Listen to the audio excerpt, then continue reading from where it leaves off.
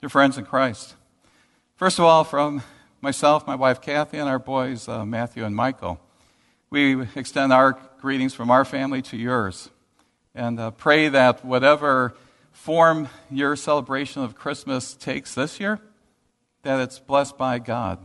And He will do that, because He is our God. And the joyful message of today, of this Christmas day, is our God reigns. And we just sang some beautiful words about our King who reigns.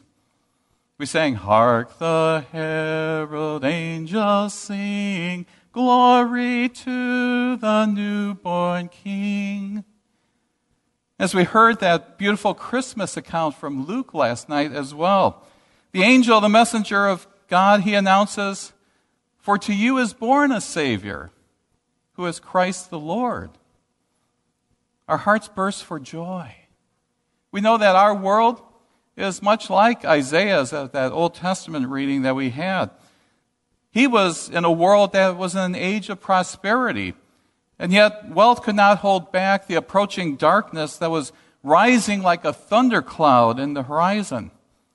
You see, the people of Israel, they were going to be exiled. They were exiled to Babylon. They were in captivity. And you could say that they were being quarantined from their homeland. Well, our society has an anticipation of spiritual ruin and even disaster at times. We continue to see moral decay. Spirituality of the wrong kind really increases. And the family structure even has disintegrated. Whether it's human ideas or educational programs or even government agencies, they can't deliver us from those problems. And also, many people are shaken by the uncertainty of these times. And I'm not just talking about these past months of COVID-19. That's why it's important for us to remember the announcement of this day. This day announces hope for us. Isaiah the messenger in our text, he comes running and he says, "Your God reigns. Burst into songs of joy together, you ruins of Jerusalem."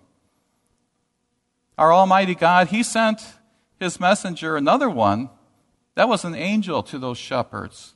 They were ordinary, common people. They were a picture, a representation of all peoples. They're the very type of people God was going to save.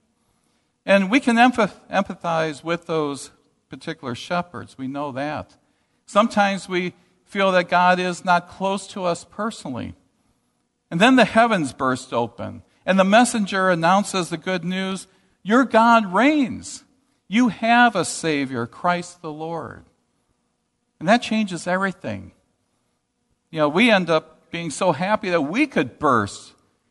We sing for joy. What a joyful day it is. But then we think back to those past days before Christmas, and the weeks and months and years, even in the past, that we find our consciences can still bother us about those times. We all do things that we're ashamed of. And we all have things that we perhaps haven't even been able to forgive ourselves for. The dark gloom in our heart is really one that's thick and heavy, and it's weighed down by guilt and even conflict. But to your troubled heart, in those cases, God speaks peace. For on this day, the angels announce, "Glory to God in the highest, and on earth peace to those on whom His favor rests." In that 52nd chapter of Isaiah, God has now rescued them from Babylon. They could look forward to being at home where they used to be. That was a peace that they thought they might never see. Christ is our peace. He is the one who is proclaiming to those who are near and also to those who are far away from God. He came to make complete peace between God and mankind, as He did through His blood that was shed on the cross. Peace on earth and mercy mild, God and sinners reconciled. In our lifetime, we've seen many nations rise and fall. We've seen many wars fought and victories won. And yet, they have not brought lasting peace among nations or even within our hearts. And so we pray today, Prince of Peace, give us in our world the peace that comes only from you. The angel, he's the one who declares, for to you is born a Savior. The Savior is a child, God in human flesh, nestled in hay. There are some religions and cults that teach that men can become God. They can become gods. But the message of this day is that God became man. The Son of God, who is before all time, in time he stoops to be born in Bethlehem. The Son of God who created all things, as we read and spoke in John chapter 1. He's the one who's born of a woman. The Son of God who is all-powerful lies helpless in a manger. The Son of God who has all wisdom gurgles and babbles as a baby. The Son of God who fills the universe is confined to a manger. The Son of God who satisfies the desire of every living thing is satisfied at his mother's breast, nursing. The Son of God who is adored in purity and holiness by angels and archangels when he's in heaven, he's worshipped now by disgusting, smelly shepherds. Why? Because God comes to us, he comes to us in a very special way. And that's with salvation. And when we look at that tender child, we see and know that God is merciful and gracious. He is slow to anger. He's abounding in steadfast love. And he wants all to be saved. Not only does Isaiah the messenger proclaim good tidings of peace and salvation, but also redemption. He says he has redeemed Jerusalem. Israel needed redeeming, and so do we. When they were back in captivity in Egypt, God redeemed Israel by the blood of the Passover lamb. And then he set them free from bondage as they crossed that Red Sea. Now, for us today, we know that God would need to send his Son into the world to accomplish what we could not. This little child is our Redeemer. He frees us from slavery. He was born as we are born. He ate as we ate.